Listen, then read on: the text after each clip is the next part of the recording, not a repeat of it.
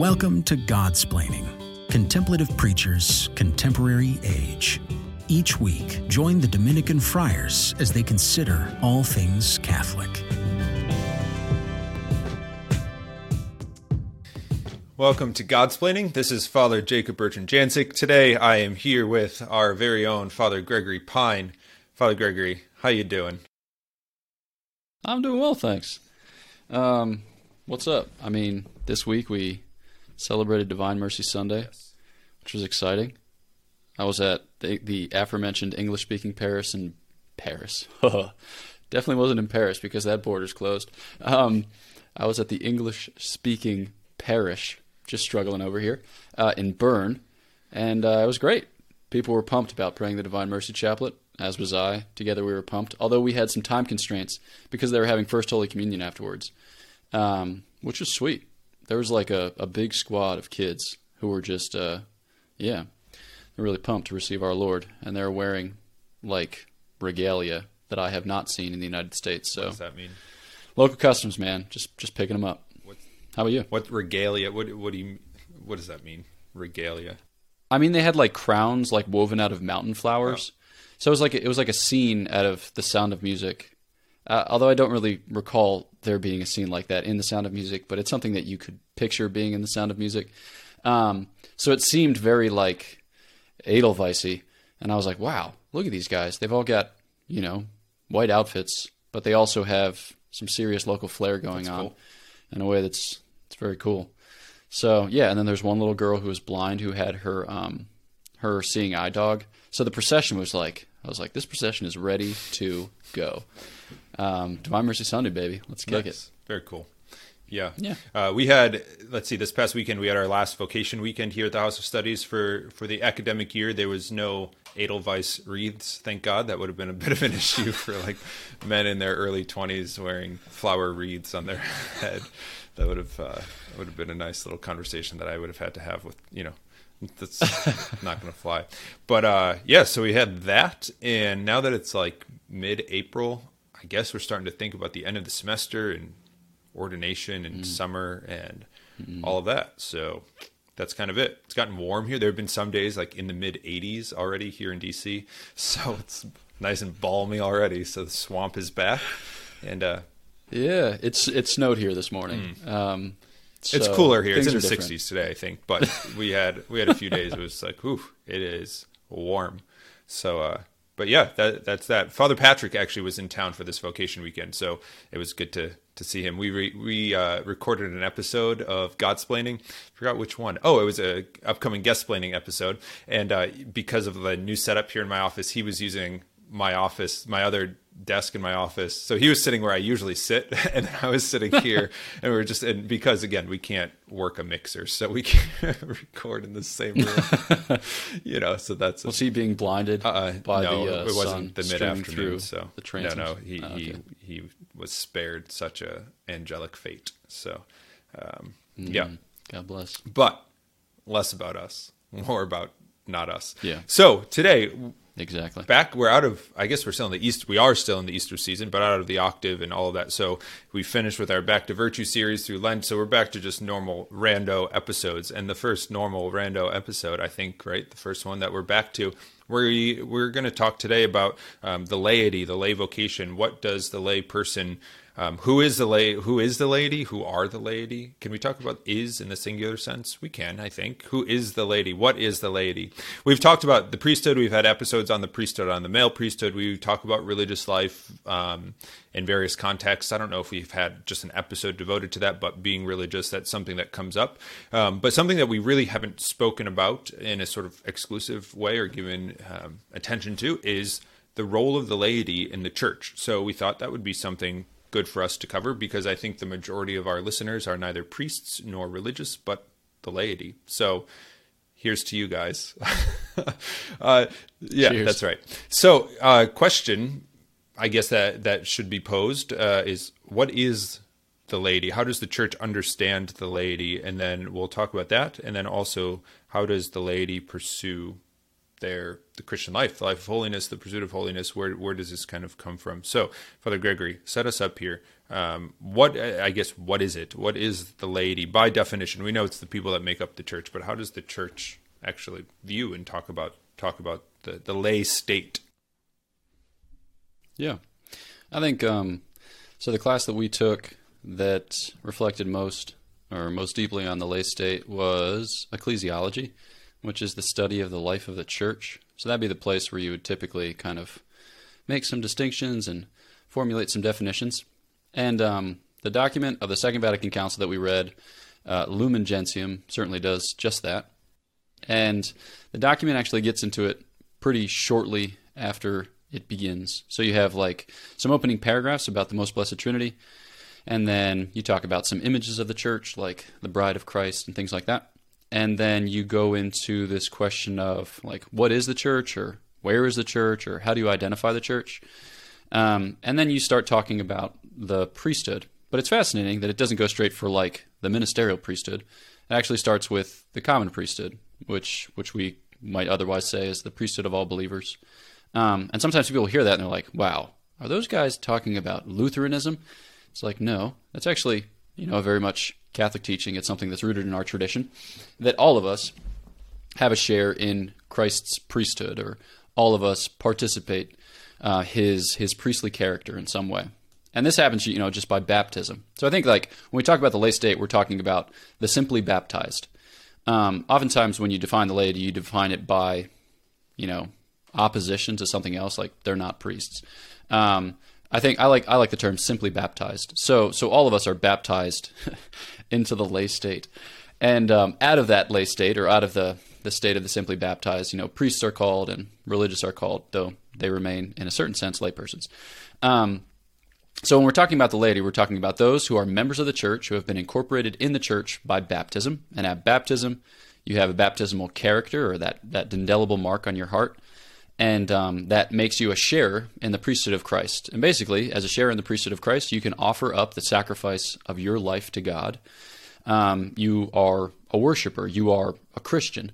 And as a result, you can receive those divine gifts which the Lord, the great high priest, mediates to his church, foremost of which are the sacraments.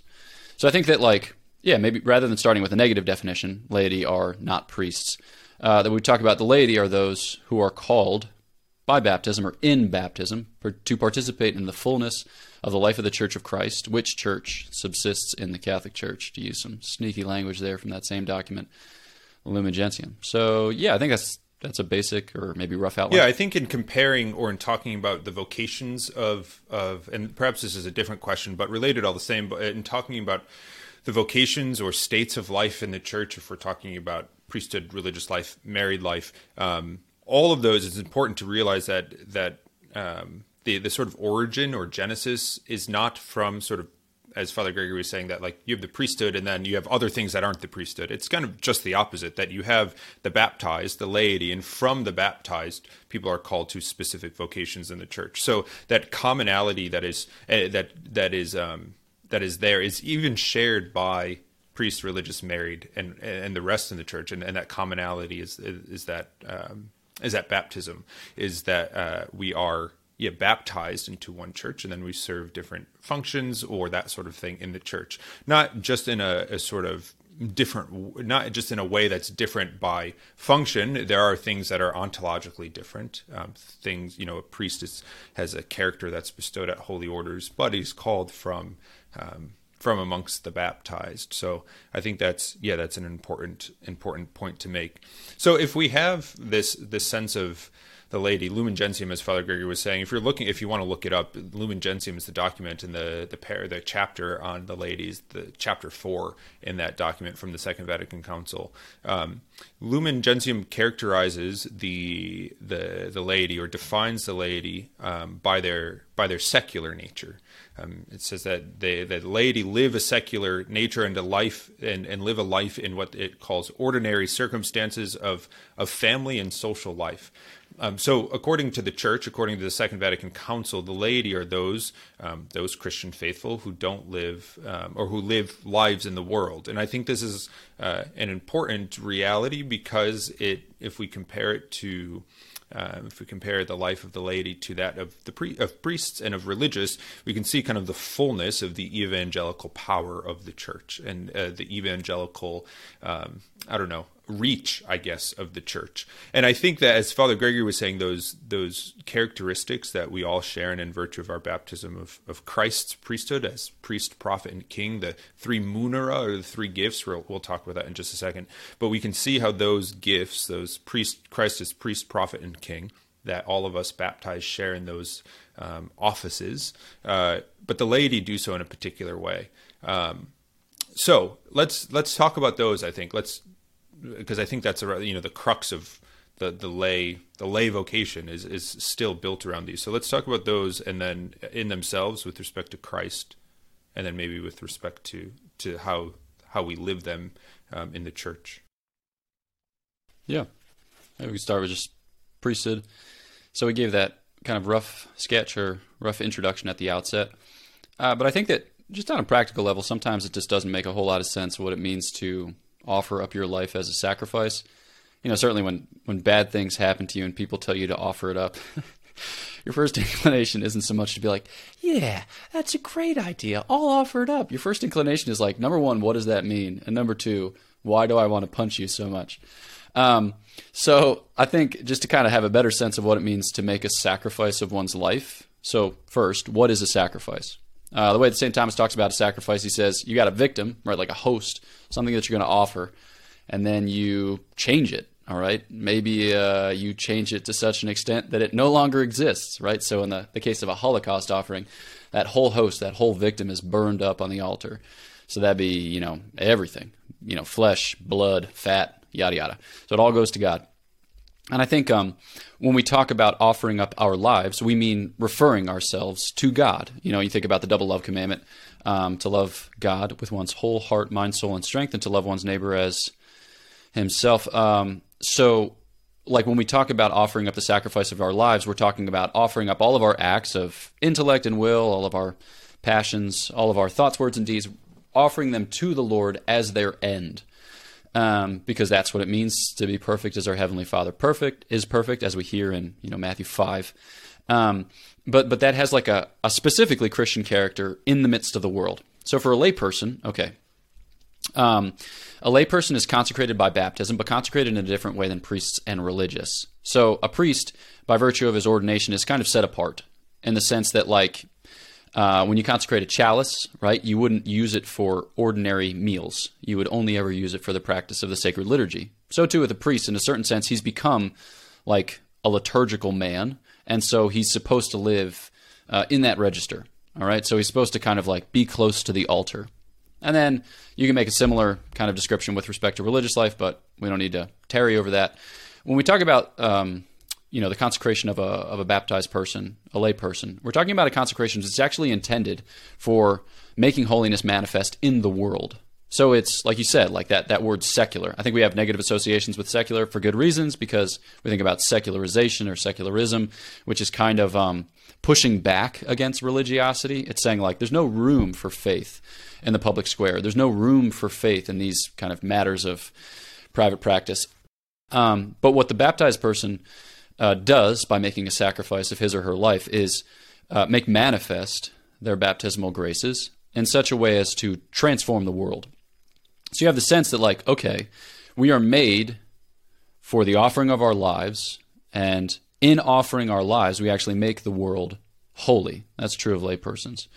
So what does that mean in like a really, really practical way? Well, it means that like, if something bad happens to you, you suffer it in a different way than an ordinary person. All right, so like you're caught in traffic. I mean, there's no real traffic in COVID tide, but say theoretically you're caught in traffic. Or you're in a line, all right? Or you're waiting on the phone, which does happen in COVID tide. And you have to endure like terrible hold music. It's like the same little smooth jazz hymn from like XM watercolor station. And you're like, I am angry, right? But in that moment, you can actually be in love with, in friendship with, in intimacy with the Lord Jesus Christ. That moment can be shared with him and born by him in you in such a way as to like make the world holy. So that when the other person actually picks up, you're not like, I'm going to find you and I'm going to make your life painful. Instead, you're like, hey, What a delight. I get to talk to somebody on the phone, and maybe we can have a cheerful encounter. I mean, it's not just about like, put on a happy face and be annoying, right? All right, I should probably reel in the images. But that's the basic idea, that you're offering the sacrifice of your life in the world so as to make this age holy. Yep. And it's not just the sort of sufferings that we offer either, though those are perhaps more ready examples that we can unite our sufferings to that of Christ on the cross. But even the sort of routine and normal day in and day out of our family life, of our social life, of our work life, and even the good things too, to be offered to redound to the glory of God in a sort of priestly way, because the Christian people are a priestly people. As Father Gregory was saying, we're baptized into Christ himself, who is the great high priest. So in virtue of that, we're able to unite the sufferings, the humdrum, the daily drudgery routine, and also the good and beautiful things of our lives. I think that's a good place to take a break, because we're coming up to break time, and we have two more to look at. We looked at the priestly nature, but also we'll look at the prophetic and the kingly, I think that's the word that I want to use, and gifts that we're baptized into, that the laity share in. And then perhaps we'll look at a little bit of, Father Gregory gave some concrete examples, but I think that the idea of, that secular nature, that living in the world, we relate that to the church towards the end, and more practical advice of how do we live out those priestly, prophetic, and kingly roles of the baptized. So we'll look at those when we come back. So stay tuned for just a minute, and we will return.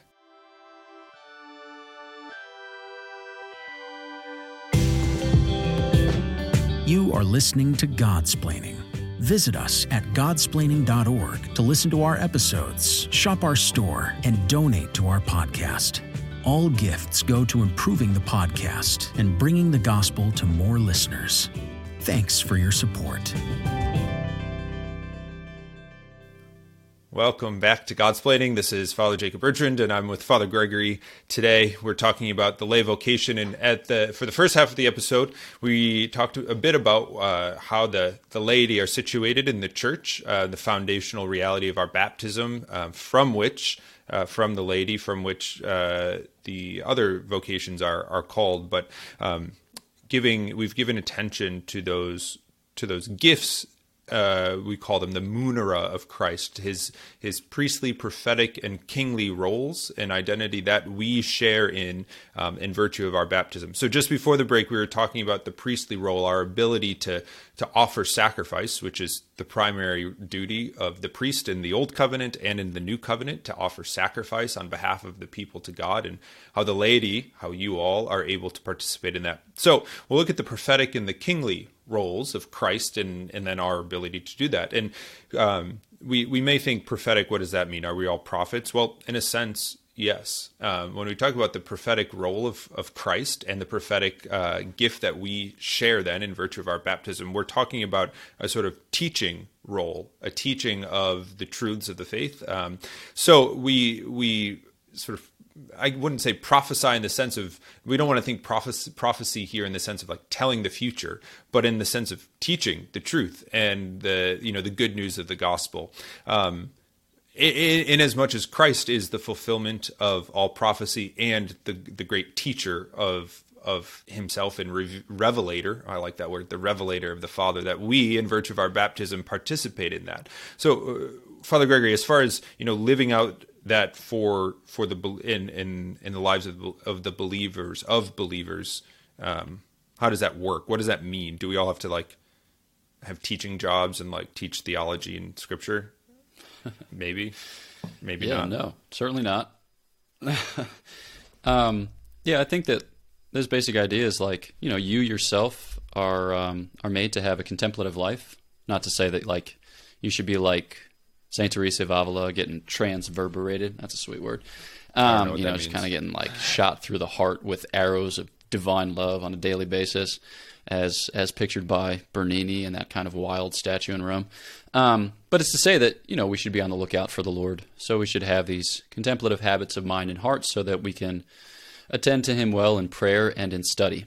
That doesn't mean you have to be smart to be Christian. You certainly don't. And oftentimes Smarts can be a stumbling block, right? They can be an occasion of pride.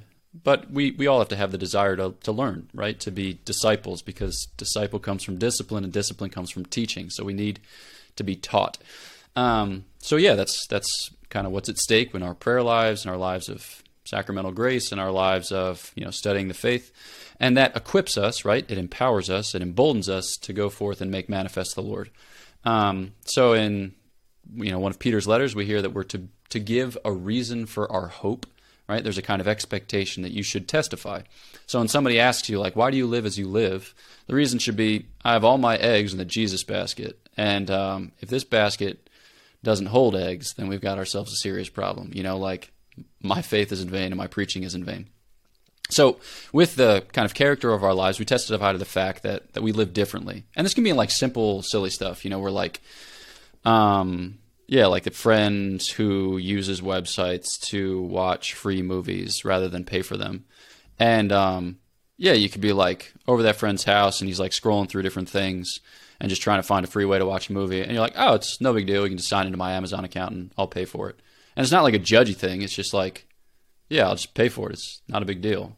Because as a Christian, you're like, I would rather buy a thing than sin. But it doesn't have to be like you saying to the other person, like, how dare you pirate material from the internet?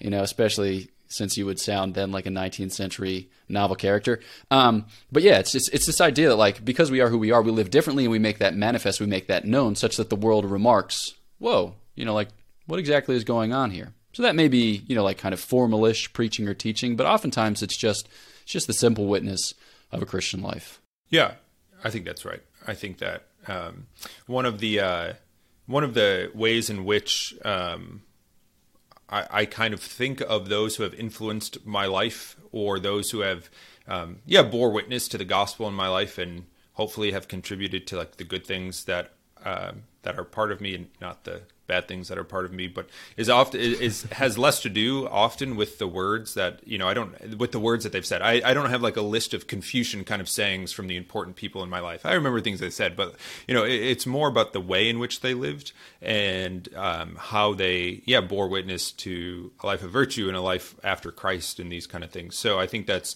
something that we all can take up and be mindful of, that what we do often redounds in ways that we can be unaware of, but that the Christian witness and the way in which we live can be quite powerful, can have some pretty serious effects in our little niche of the world in which we find ourselves. So we have the priest offer sacrifices, we have the prophet witness to Christ, but we also have the king, Christ the king. And this is something that this image, I don't know, of the three, I guess I'm a priest, so like priestly might speak out, but priests kind of live all the same. But the kingly one is the kingly gift, I think, is one that really gets me. I like it. I don't know. And not because I want like a big like crown and like a scepter, but because if we think about our lives in relation to dominion versus slavery, I think the kingly role ought to, in some ways, kind of be one that we strive to live for better, because we're not talking about kingship as something that we get to lord over somebody, but kingship over ourselves, over the mastery over ourselves, growth in virtue, and these sort of things, but also kingship over our kingdom, as it were, whether that be, the father of a family or the mother of a family over her children, over his children, over the family unit, whether that be over a job that we have, to rule well, to live well, to exercise our responsibilities well, or whether that be just within our very own kind of makeup, to exercise the virtues well and to be a good gentleman or a good woman and these sort of things. So Christ obviously is the great king of the universe. He's also king of our hearts and king of our lives. So I'll throw it back to Father Gregory for the third and final time here with the third and final of these gifts, to flesh that out a little bit, to give a little more to that. Yeah. I think just that idea that, or the notion that you mentioned of ordering. God made things in an orderly way. When you think about the first creation account in Genesis 1, and certainly the first man and woman were made in an orderly fashion, with their minds subordinated to God and with their lower powers subordinated to their higher powers, their passions subordinated to intellect and will, their body subordinated to their soul. And then when one sins, right, one introduces disorder into that arrangement. And part of our, ordering of our lives, like you said, is living a life of virtue, which reintegrates the human person and reinstates that order. But that order resonates, beyond the individual, like you said, especially in family life. But beyond that, like you can think about how it works in other intermediate institutions, like in the state. It matters, that a politician or a legislator or a judge is Christian. In a certain sense, we have these very staid sensibilities as Americans regarding separation of church and state. But that what one does, even in secular affairs, like one's baptism is operative in that. And you give glory to God by the way in which you order those mundane or maybe, exalted tasks at hand. So I think that, it's a partaking that we have in God's creative act and in Christ's recreative act that we can, bring all things, as it were, restore all things in Christ unto the glory of God, which is, like you said, it's a cool thing. It's a thing that merits awe, merits consideration. Yeah, I think that idea of all things, restoring all things, bringing all things, living all things such that they redound to the glory of God and to our own sanctification is a great, fundamental reality of the church. And one of the problems, one of the issues that the church has experienced over, it's like the Second Vatican Council is a great, whipping boy of all problems in the church. And perhaps maybe there are some issues that have arisen from that and other sort of factors over the last 50 years. But one of the things that has, I think, in the quote unquote spirit of Vatican II been sort of abused is the sort of clericalization, we could say, of the laity, that the laity has been given in roles in the church that kind of pertain to the religious or to the priest. And there's been confusion and conflation there. And what that really, that whole reality, kind of those politics and sort of historical facts set aside, we can just look at one downside of that in this conversation. And the downside of that is that as the laity, as the church expresses in Lumen Gentium, they have these roles. You all have these roles of these priestly, prophetic, and kingly roles that are supposed to be working for the sanctification of the world, but in a secular realm where clerics aren't, as a priest, I don't go out into the world every day into a job. I don't have a family. I'm not in charge of a household and these sorts of things. And when the sort of proper division and attention is not given to these things, suffer. So when if it were the case that the laity were taking over, the worship and the sanctuary, well, who is sanctifying the world out there? Who is stepping in to sanctify the workplace, to bring Christ into the family? So we were talking about order, right? With the kingly dimension. I think there's a great beauty and wisdom to the ordering of these things for the proclamation of the gospel. That each, as St. Paul talks about, each having their own role, that the head can't do what the hand does and the hands can't do what the feet does, but there's this beautiful ordering to the propagation of the gospel in the world. And in a sense, we have our important roles to play in all of that, and that are appropriate to our state in life. I don't know if that makes sense, but that's what I think about it. Yeah. No, just like kind of piggybacking off on that or extending some of those insights, I think that there may be like a little bit of an anxiety on the part of the lay faithful that they haven't been given enough to be great saints. Because when you look at like who are the saints that are ordinarily canonized, oftentimes they're religious. In some cases they're diocesan priests, but it seems rare that lay persons are raised to the altars. We have the example recently of St. Teresa's parents, but I mean, that's a peculiar family. Right, so I think that maybe subsequent to the Second Vatican Council, there was a bigger push, like you said, towards the clericalization of the laity, because there was the sense that like the laity should adopt more priestly tasks, because that's where the holiness is at, in being priests or in being religious, as it were. But I think that one of the great things from the Second Vatican Council that remains is yet to be appropriated and kind of mined is this idea of the universal call to holiness. that like the faithful of whatever rank or state are called to the perfection of Christian charity, and that call is efficacious, right? So the Lord desires that all be saved and come to the knowledge of the truth, and we can rely upon the Lord to give us what we need to be holy in the state to which He calls us. So it's not as like, those who are strong are called to the higher states, and those who are of a second tier, are kind of like as a concession to their weakness are permitted to be married or something like that. That's not it. God calls people to different states of life to glorify Him in different ways, to make manifest different divine attributes and different divine excellences, and to build up the church in different ways. And so when you think about it in terms of mission, this idea of like making the secular world holy is a properly lay task. And so you can think of like laypersons as kind of on the peripheries, as it's sometimes said, or, you think about them making like skirmishes or sorties from their military camp. And the priests are more so concerned with, kind of like camp maintenance, as it were. That's not to say that priests and religious aren't missionaries. Many of them are. And many of them did so in very holy and excellent and awesome fashion. But if you think about just the ordinary setting of like the town or the city where you live, like you are a missionary by virtue of the fact that you're baptized, by virtue of the fact that you are confirmed. And priests are called to fortify you by teaching you, by preaching to you, by providing you with the sacraments, by building you up in that mission, right?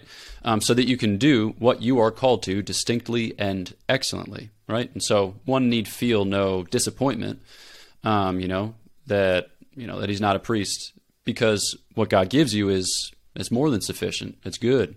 It's excellent, and it makes his glory present, makes His glory known in a way that only you are suited to do.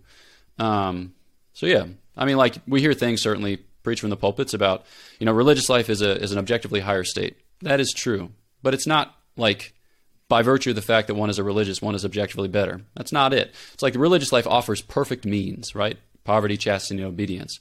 But that's to say that one needs to avail themselves of those means in a way that's good. But the lay state offers excellent means to holiness in the sense that like baptism and confirmation, right? So we're not saying that like the lay state is a state in the way that priesthood or religious life or marriage is, but we're saying that these sacraments give you what you need to be holy, to be a disciple, to be a missionary, to be glorious for God's glory. Yeah, that glorious for God's glory. That's a great line there. We'll latch on to that. Glorious for God's glory. So, one of the things that, as Dominicans, that we are often found doing is recommending things to read. So, if you want that resource or looking for a little more to read on the church's notion and idea of what the laity is, check out that document from the Second Vatican Council, Lumen Gentium. It's chapter 4. I believe it's just paragraphs 30 or 31 through like 38. It's not terribly long, but is an excellent resource and perhaps a way to rekindle or revisit the necessary role of the laity as priest, prophet, and king in virtue of your baptism, and how you witness and sacrifice and rule within God's kingdom. So check it out if you want a little spiritual reading on the laity. That's what we have for you today on the lay vocation. So, Father Gregory, any announcements, anything that we need to make known, make manifest in these last seconds together? Let's see. I'll mention some things, and then you will mention other things. Perfect. With better memory. So we have a retreat, which is to be held in Huntington, New York. I said earlier in an episode in Long Island, but I was corrected because that was silly of me. It's on Long Island. So I've got to get my prepositions straight. I'm struggling with that in French. Apparently I'm also struggling with it in English. Just a little struggle bus over here. So July 23rd through 25th, Huntington, New York, on Long Island. It's for those who are 21 to 33. There's a little application on godsplaining.org. And the retreat center is currently at like half capacity, so we're hoping that they'll open to full capacity, but some persons might be waitlisted in light of that. And as a result of which, we just ask you to apply, hope, and persevere. And I'll leave it at that. Great. Yeah, space is filling up for that retreat. So if you'd like to come fill out an application ASAP. Other than that, just the normal stuff. Thanks for your support. Give us a like, listen, share, whatever people do on to boost podcasts. We appreciate that very much. Thank you to our donors. If you'd like to support Patreon, support Godsplaining financially, you can check us out on our Patreon page to do that. Our merchandise is still up and running for now, probably forever, but for now it's still there. And that's what we have for you. So know of our prayers for you. Please pray for us. And until next time, God bless. Thanks for listening to Godsplaining, a work of the Dominican Friars of the province of St. Joseph. Follow us on Facebook, Twitter, and Instagram. Leave a review on your podcast app. And visit us at godsplaining.org.